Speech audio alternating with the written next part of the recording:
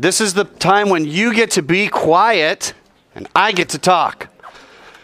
You need this stuff badly, and this is going to feel like drinking out of a fire hydrant. Do you know what a fire hydrant is? If you unscrewed a fire hydrant, it would knock you into the next county. This is going to feel like taking a sip from a fire hydrant. It's just going to be too much, too fast, but I'm sorry. There's no other way we can do this. We only have a limited number of days that I get to even talk to you guys. All right, I'm going to ask you these questions 100 times because I want you to get it right on the test. What is an argument? According to Mr. Dean, that's the only one you need to know. What's an argument? It's where you draw conclusions from various reasons. If you don't know that yet, you need to know it. You should look on my MCS and find out when our next test is. Some of you bombed the memory verse. Hello, they're memory verses. Monkeys, they trained to punch buttons on a console out in space. If monkeys can punch buttons on a console, you can memorize words. You don't have to think. Yeah, hand me the extras if you wouldn't mind. Pass those up. Pass them to Gracie, Gracie to Desi, Desi to Kennedy.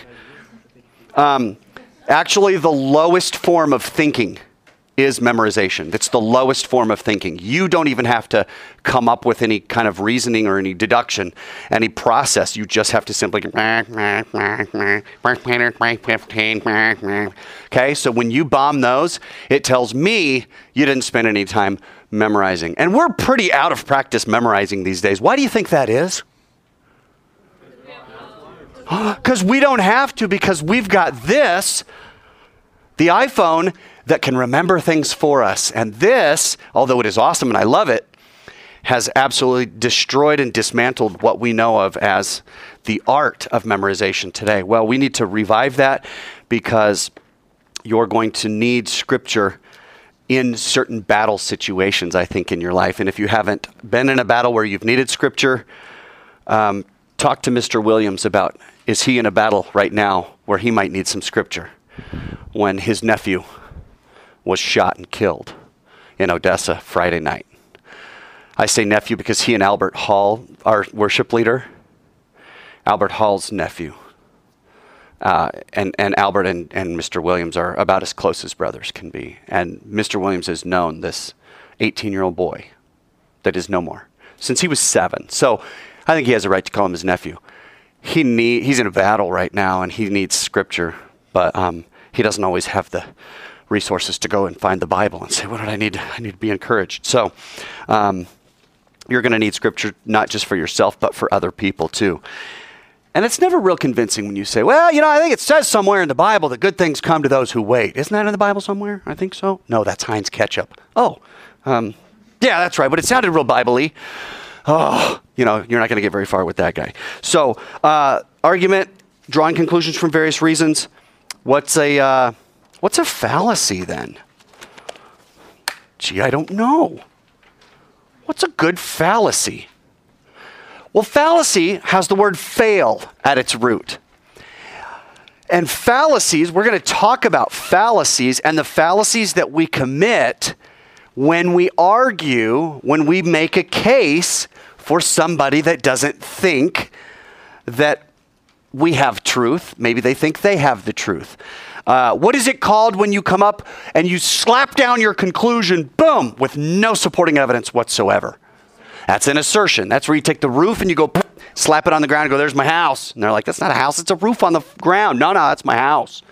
Now, roofs are supported by walls, and walls are like our premises. They're like our reasons, okay? Well, those walls, they can be plumb, they can be square, they can be strong, or they can be really flimsy and wobbly. And that's your job and my job, is to identify really flimsy reasoning, poor reasoning. Think about this. Why did you go up and punch your sister right in the face? And little Jimmy says, because Big Brother Johnny did it. So your big brother Johnny punched your sister in the face? Yeah. Now, is that a good reason to go and punch your sister? Well, he did it. No, that's a terrible reason. It's a reason that kids use. Well, so-and-so got to do it. So-and-so does it. Why are you juuling? Well, all my friends do it. Oh, your friends do. Well, why didn't you say so? Jewel on, right? No, nobody would say that. Those are terrible reasons. So I want you to become good at spotting a fallacy and saying, wait, that's actually not very good reasoning. All right. There are formal fallacies. We're not going to talk about those. Those have to do with the structure of the argument itself. We're going to focus on the informal fallacies, and those are the fun ones. Let me ask you a question. Generally, over here, do y'all believe in evolution? No? Okay. That's pretty sad because you actually should. I totally believe in evolution. First of all, look at my clothes. Not the coolest, I understand. Chill out, all right? But at least I'm wearing some. And I'm not in a polyester suit with high water pants and a big wide tie and a derby and came in saying, hello, my ladies, right? No, I'm a little bit more up to date than that. I've got some cool pants on. Kuhl, cool, it's a brand. Cool pants. I've got some nice leather shoes. I've got a button-down shirt. I don't have to wear the tie anymore.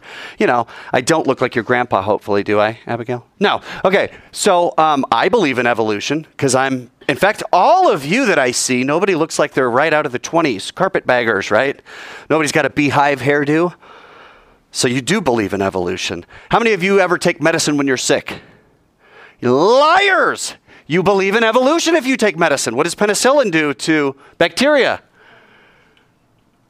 It kills it. It stops it. You ever take a penicillin or any kind of amoxicillin, any cillins? Then you believe in evolution. Sitting there telling me you don't believe in evolution. How many of you answered in the English language? Oh, that's right. All of you. So you must believe in evolution. Yet you sat there and told me, Mr. Dean, I don't believe in evolution. Using the same language that has evolved to be modern English, what we use today. Why are you liars? Oh, you thought I was asking a different question? Well, what question did you think I was asking you? But did I say that? No. So what was your fail? What was your fallacy when I said, hey, do you believe in evolution? What question should you have asked me? What do you mean by evolution? And then I could have said, I mean like linguistic evolution, the evolution of languages. Oh, yeah, absolutely. Anybody in here not believe in that? Anybody going to answer in like Latin? No, you all believe in linguistic evolution. Anybody ever say, sup? Yeah. Do you mean the act of eating dinner around a triclinium table? We all supped, and Jesus was at our side. No, when you say sup, what do you mean? That's an evolution. What's up? Okay? What do you mean by evolution? I mean, do you believe in the fact that new information can be created through random variations and the process of natural selection? Do any of you believe that? Called Darwinian evolution. No. Okay, cool. I don't believe that either. I believe in microevolution, small adaptive changes over time, but I don't believe in macroevolution, that you all descended from a common ancestor. I don't believe it. So that is the first area that we need to talk about, and it's called equivocation. Now, I like that because I happen to be fluent in Spanish, and in Spanish, the word equivocar means to make a mistake. And so an equivocation in fallacy terms is when we have more than one definition for a word. Okay, it's called the fallacy of ambiguity, and it's on page 5 and 6 of your little packet there. If I said to you all, I saw kids in my basement, you might be like, oh, hey, that's cool. Or you might be like, that's creepy, right? Depending upon what you mean by the word saw. Right? I saw kids in my basement. Whoa, that's super creepy. Or, oh, I saw kids. Or I saw kids in the basement. Yeah, the basement might be. All right, I saw kids right out in the middle of the park. Whoa, that's pretty daring. So what do you mean by saw? That is an equivocation. It's the fallacy of equivocation. You might be speaking to somebody on a college campus, and I assume you will, even on Christian college campuses, and they might, hey, are you a believer? Oh, absolutely. Like you worship like Jesus Christ. Oh, love Jesus Christ. Oh, okay, we're the same. Well, Mormons use the word Jesus Christ to mean something. Jehovah's Witnesses use the word Jesus Christ to mean something, but they don't even come close to what you mean when you say Jesus Christ. Fallacy of equivocation. There are a couple more. Remember, fine for parking here? Guy pulls up in his car, sees a sign, fine for parking here, and he goes, all right, cool. He walks away. All right, fine for parking here, cool. Equivocate. What do you mean by fine? And he can't ask the sign, but it's ambiguous. It's a fallacy of ambiguity. So if I were taking notes, the umbrella, that's not too bad. It's not too good. The umbrella is called ambiguity. Ambiguity. That's the overarching category. Underneath ambiguity will come equivocation. Another one called fallacy of amphiboly. What's the fallacy of amphiboly? Well, what does amphiboly sound like to you? You little zoologists? An amphibian. Good. What is an amphibian? Okay, that's an example of an amphibian. That's not what an amphibian is. What is an amphibian? I never really thought about that. Well, what is a frog able to do that other creatures aren't? Live on land and water. Cool. Give me another amphibian, an example, other than a frog. Salamander. Cool. What else? Alligator. Yeah. Alligator. That's what I said. You know what the frog did when his truck broke down? He had to get a jump. After that doesn't work, he's going to have it towed. Jump at the toad. Okay. That's why I love puns, is because they are fallacies of equivocation. That's all a pun is. It's a fallacy of equivocation. It's more than one meaning for a word. That's where a lot of our humor rests. Okay, so an amph, what do you think amph means? And this is where, again, Latin or Spanish can help you out. That's why I want my kids to learn Spanish. What's another word that has amph in it? Amphitheater. Good. What is an amphitheater? Okay, it's actually a place where both sides can be heard.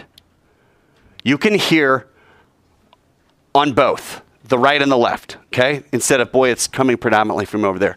Because it comes from a word, amphibian, lives on land and water. It lives on both. Well, the word in Spanish is ambos. And ambos means both.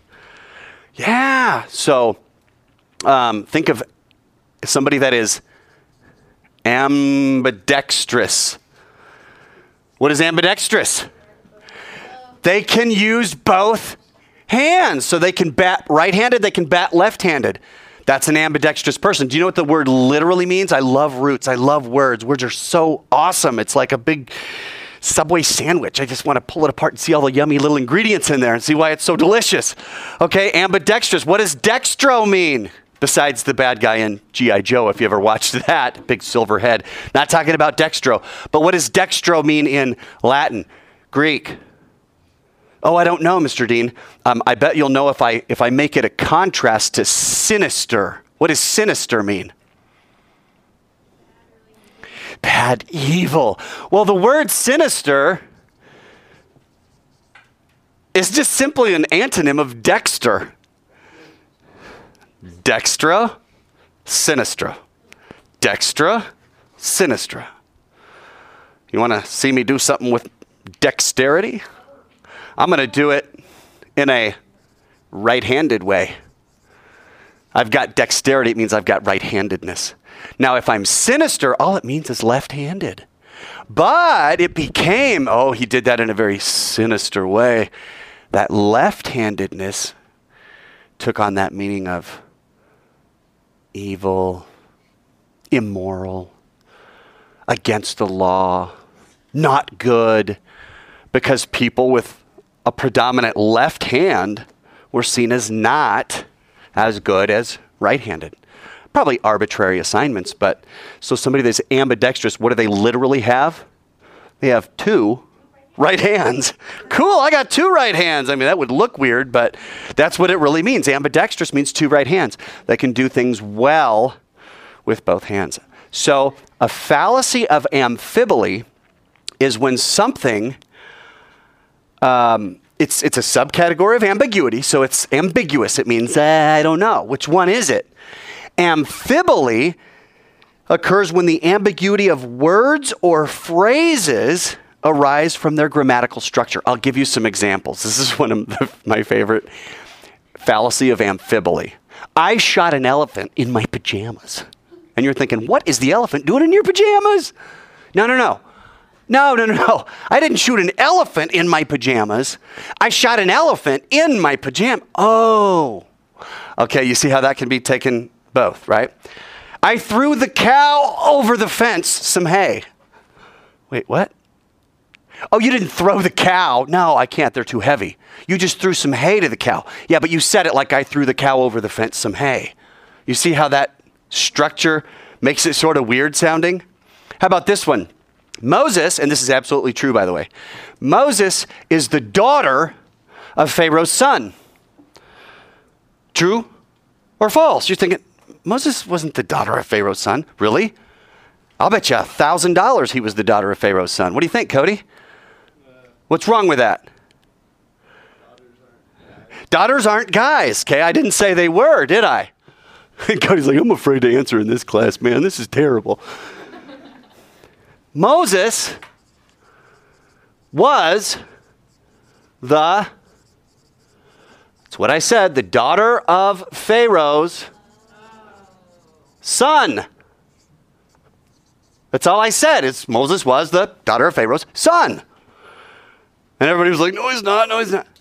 You see how I said it makes it sound weird and like I mean something else? Helicopter powered by human flies. There are human flies? Oh my gosh. I didn't know there were human flies. No. Helicopter powered by human flies. Oh, okay. Fallacy of amphiboly. You like those? Yeah. Yes. Turn the page. It's 19. So what's your point? Oh, okay. All right. Have a great class, everybody. We'll see you mañana.